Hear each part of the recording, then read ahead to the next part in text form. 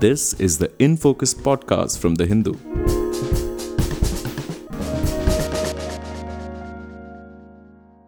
Hello and welcome to the Hindus in Focus podcast with me, Amit Barua, your host for this episode. China, the world's factory, is worried by its dipping population growth, a figure that has fallen to its lowest level in 6 decades, despite ending its 35-year one child policy in 2016 and replacing the two child policy with the three child policy last year. Just under 11 million babies were born in China in 2021, while a little over 10 million deaths were reported in the year gone by.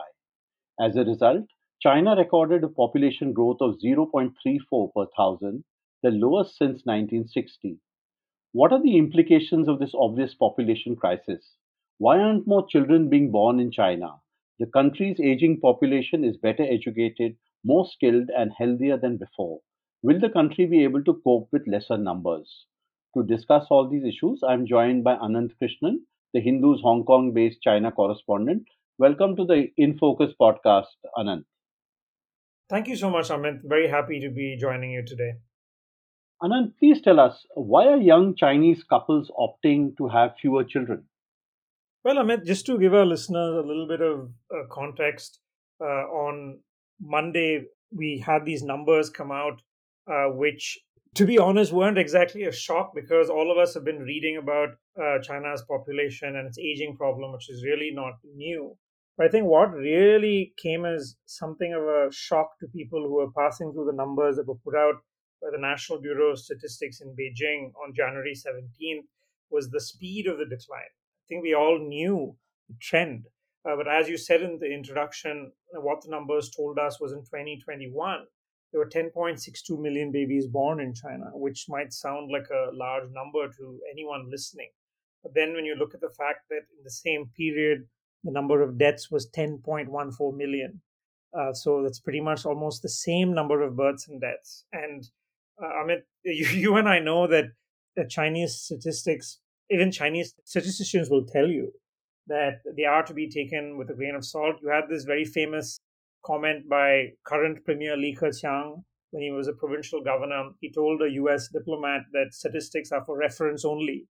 His meaning was statistics in China show you a trend, but they are sometimes massaged because the leadership doesn't want it to be as bad as it might be.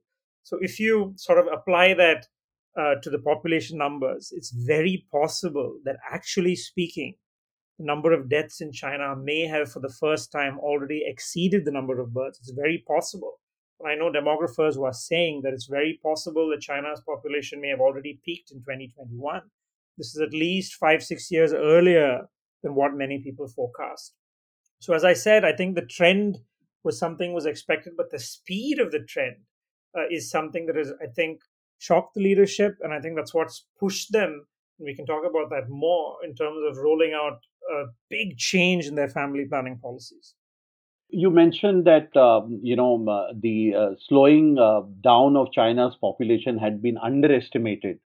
In fact, a Lancet study had predicted earlier that China's population could halve by 2100. But given the recent trend, would this timeline maybe would it have to be advanced now?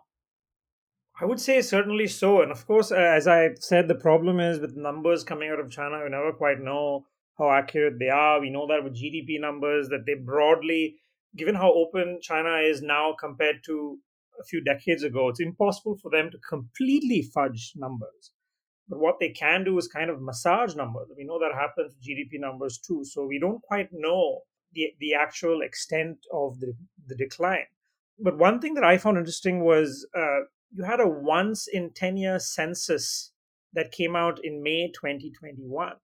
And now that census in May had actually reignited this whole debate about China's aging, because what the census told us was that Chinese population had added 12 million babies that year in 2020. And what immediately followed the census was the announcement of a three-child policy. And I think that, as Yi Fuxian, who's a demographer, as he put it, he said, I think the reason why the Chinese leadership within 2 weeks of the census came up with this big announcement, as he put it, he said maybe it's because real population data is too scary. Even if they haven't published it, he said, it probably frightened the decision makers. and had them roll out the three-child policy. The census, even the breakdown in terms of the age structure of the population, was quite alarming. It said that people in the age group of 60 and above was 264 million people, and that was almost up by 5.5% since 2010, the last 10 years. Those in the 15 to 59 age group, roughly the working population was 894 million, down by almost 7% since 2010. So that's, I mean, we can come to the implications in a bit. So this is what you're seeing in the span of a decade. The huge sort of changes you're seeing in the structure of the population, where the working age population is declining and those 60 and above is going up, which of course creates all sorts of policy implications for Chinese economy and for Chinese society as well. Is it the cost of living that is preventing more children from being born in China? I think that's one reason that's come out in numerous surveys. You mentioned in your introduction about the easing of the family planning policies that we had already seen. All of us have heard about the one child policy, but actually, for almost 2 decades now, it actually wasn't a one child policy. It applied only to maybe a third of the population who are living in cities. And actually, China has allowed a large chunk of the rural population to have two children even before the recent relaxations. So in 2013, which is now 9 years ago, they further relaxed the family planning policies because they were worried about the aging trend. And what they did say then was that couples could have two children if both the mother and father were only children. And that was a big relaxation at the time. And what they found after that was there wasn't really a huge change in people's intent to have larger families. So in 2016, 3 years after that, came another relaxation where they completely abandoned the one child policy and everybody could have two children. And yet again, the results were somewhat mixed. And then, of course, in 2021, you came up with a three-child policy. And it's quite interesting that they still haven't abandoned family planning. It's still a three-child policy. It's not that they've abandoned the entire system, this huge bureaucracy that's still in place to enforce it, to enforce fines and the like. There's a very interesting paper that came out in 2021 that looked at the unintended consequences of relaxing birth quotas by three economists from China, from Zhejiang University in China. And what they found was very interesting, where they looked at the consequences of these changes that I just mentioned to you in allowing second child births. And what they found was there was an increase in second child births among more affluent families who are less sensitive to child rearing costs. But at the same time, they found this I found very interesting was after the relaxation of the second child births, there was a decrease in first child births. And they attributed that to the fact that child rearing costs were going up. So that's, I think, comes to the heart of the issue. And even after the three child policy was announced, there were surveys carried out by Chinese media, one by the Xinhua news agency, that asked 31,000 respondents whether they would have three children, out of which 28,000 said they wouldn't consider it at all. And there was one comment that came up on Chinese social media that I found very interesting, where someone replied to the announcement by saying, the reason I don't own three Rolls Royces is not because I don't want three Rolls Royces, but it's because I can't afford to buy them. Right. So, I mean, I also see that some local governments in China are offering monthly cash subsidies to couples to have a second or a third child. How's that been? I mean, is this actually in place and is it working? I think it's quite new trend where in the last few months, I think towards the end of 2021, you had different provinces come up with their own rules, and some of them are quite actually mind boggling. I think in Beijing, in some districts, they were promising housing for people who had three children. And I think generally the reaction to people online wasn't that, oh, we're going to rush to have three children. They were like, well, you still have to deal with the other sort of structural problems that people face, all kinds of costs.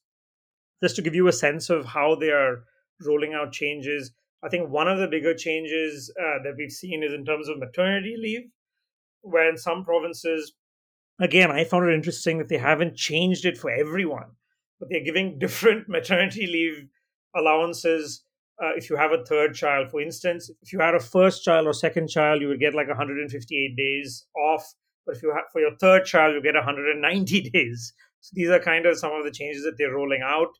There are financial incentives being rolled out in some provinces where they are offering money to people, as well as loans with preferential interest rates if you have bigger families or if you have three children. And there was one county in northern China that has even created an official government database of singles in the county, where so people could go and then find out who the singles were, and government trying to play matchmaking. But I think all of these, I think, kind of miss the point where I think fundamentally society has changed. And I think the mindset, unfortunately, hasn't changed. The mindset being the role of the government in social engineering. I think the belief that the government could play a role in social engineering was what led to the one child policy. And it led to its disastrous legacy. And it's not just about a legacy of aging, which we're talking about now. There was huge scale of rights violations for decades in China, especially in rural areas where people would have their second child forcibly aborted. There were forced sterilizations. There were unspeakable cruelties in the enforcement of the one child policy. But the Communist Party can't publicly admit that. So even now, the official line in China is that the one child policy worked for that time, that it prevented 300 million additional births. But I think, Amit, the big takeaway from the one child policy is that you can't force people. And when you do that, it comes with great risk. So I think even now, society has changed. Even if I think costs weren't a factor, many people who live in cities, who have two jobs, want to pursue careers, don't want to raise three children. For a majority of them, yes, it is cost, but for a huge number of people, it's also a question of choice. And I think that that's something that's very difficult for the Chinese authorities to change. They aren't going to be able to do that by just throwing financial inducements at this problem. Right. Anand, you lived for many years in China and reported from there. Tell us, how did this one child policy work? You must know many people who are single children. I mean, how do they look at themselves and how does society in turn look at them?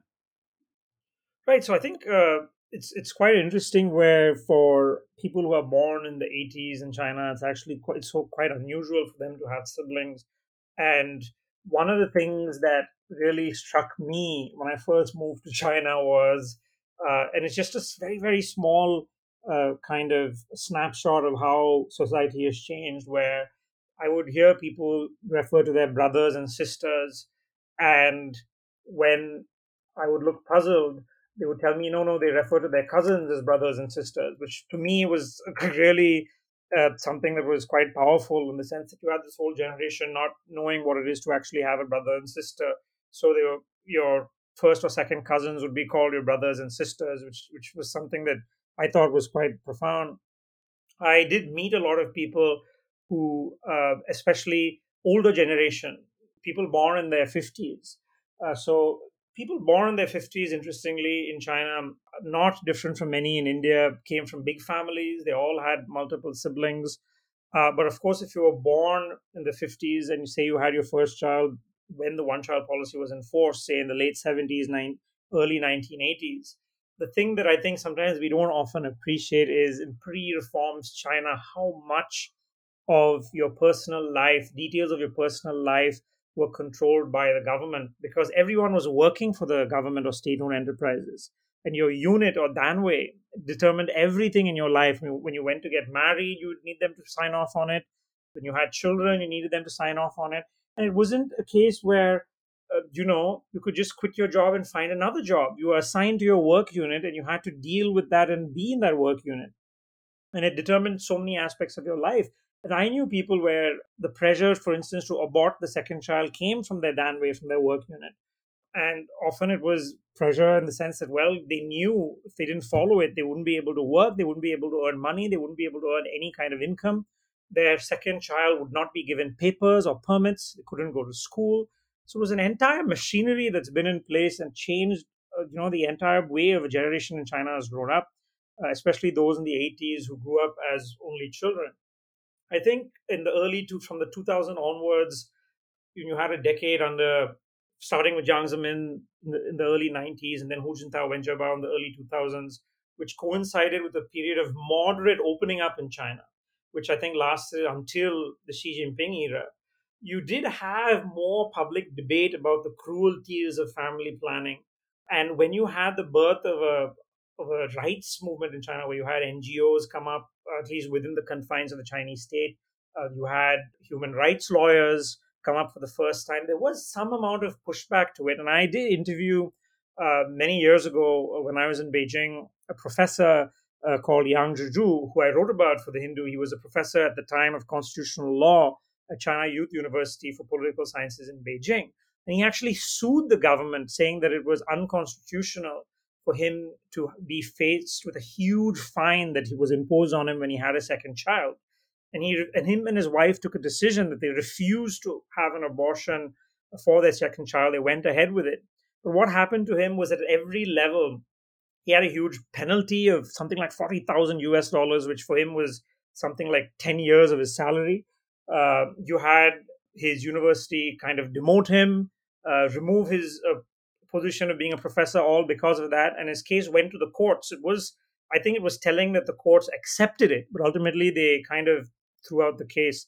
And unfortunately for him, this was before the two-child policy came into being, so he still had to go through all of those punishments. So I think with this current generation, greater awareness of rights, there is pushback to the cruelties of family planning.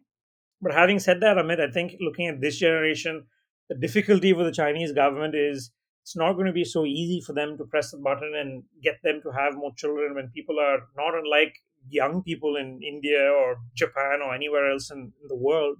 They have different things that they want to do in the way they want to live their lives, not just necessarily having large families. Right. The fact that 65% of China's population lives in urban areas, you think that's also a factor in the way people approach families? And you rightly point out it's an issue of choice, and it's also an issue of bringing up children. I think that's not something which is very easy, as people know. No, absolutely. I think that, as you said, China's urbanizing at a much higher speed than India. And I think even if you consider, I'd say, even the rural population in China, where even the nature of agriculture has changed, it's not where you need to have large families, and that's changed dramatically as well.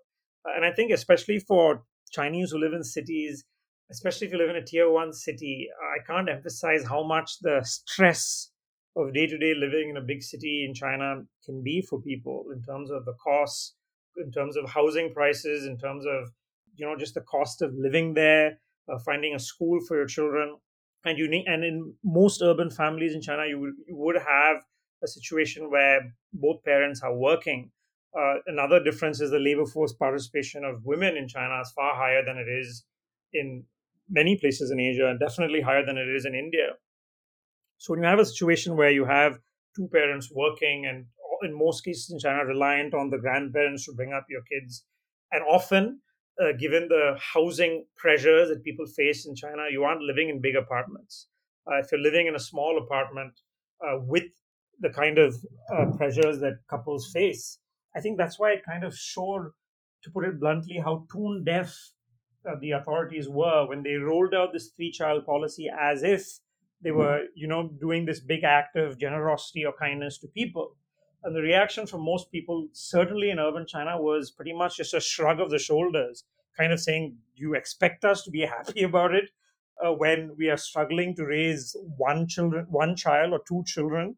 Do you expect us to be happy about it, and thank you for allowing us to have a third? So I think that's how I would kind of characterize the reaction from at least people that I knew in urban China when I asked them about what they made of the announcement. Right, Anand. Before I let you go, I just wanted to ask you, this phenomena of falling population or an aging population is common to other countries in East Asia. You mentioned China, you mentioned Japan earlier, and there's also South Korea. So, is this a kind of a East Asian phenomena, you would say, or this is more a modern phenomena in general, in your experience? I would say, Amit, I think you can argue that it is a modern phenomena in the sense that obviously Japan and South Korea were kind of ahead of the curve economically in terms of their per capita incomes, in terms of urbanization, than China was. So China is, in one sense, catching up to what Japan and South Korea already went through. And they are aging societies. And I think that it's going to be a problem they all face. The The other thing we should talk about is in terms of the economic impact of this. Is I think that obviously the first thing is going to be the huge pressure it's going to have, for instance, for the government on social security in terms of how it's going to look after this huge aging segment of the population, and they are aware of that. Actually, when they announced the three-child policy in May 2021, that was kind of the headline sort of news that came out of it. But the Politburo meeting that announced this actually sort of, reflected all the other challenges that they have to deal with because of this. They mentioned they were going to, reform the social security system in China. They're thinking of other things they're doing, which is to raise the retirement age. So these were some of the things that are being discussed and how they're going to deal with this aging problem. But obviously, there's no way around it. And I think that there is also a hope that the nature of work has changed, and especially the Chinese economy right now. The focus very much is about moving up the value chain. You're moving towards mechanization, you're moving towards smart manufacturing. So they think that at least as they go in that trend in the next 20, 30, 40 years, that will mitigate at least some impact of having a declining labor force. But at the same time, there's no getting away from the fact that it's going to be a huge burden and pressure on the social security system, which is something we're going to have to deal with. And I think a final thought, Amit, I think for India is something to reflect on is we've spoken so much about this demographic dividend that India enjoys, a huge contrast from China. So I think it also goes to show that when we are dealing currently with problems of unemployment in India, how crucial it is at a time when China will be dealing with these issues the next 10, 15 years for India to get its act together, at least in terms of making the most of having this labor force at a time when people will be looking to move out of China. But I think even the pandemic has shown us in the last 1 or 2 years is that people won't move out unless you make it attractive for them to move out. It's not going to happen by default. And I think that's something for Indian policymakers to consider when they look at this next 10, 15 years as a window of opportunity to make the most of it and not to squander it. Well, as you rightly say, India's demographic dividend is there. And one statistic that I was seeing, according to UN figures, the share of people in India aged above 60 will reach 19% only in 2050. So obviously, there is a dividend if the government were to take advantage of it. Thank you so much, Anant, for talking to the Hindus in Focus podcast. Thank you for having me, Amit. In Focus will be back soon with analysis of the biggest news issues. In the meantime, you can find our podcast on Spotify, Apple Podcasts, Stitcher, and other platforms. Just search for In Focus by The Hindu. We'll see you soon.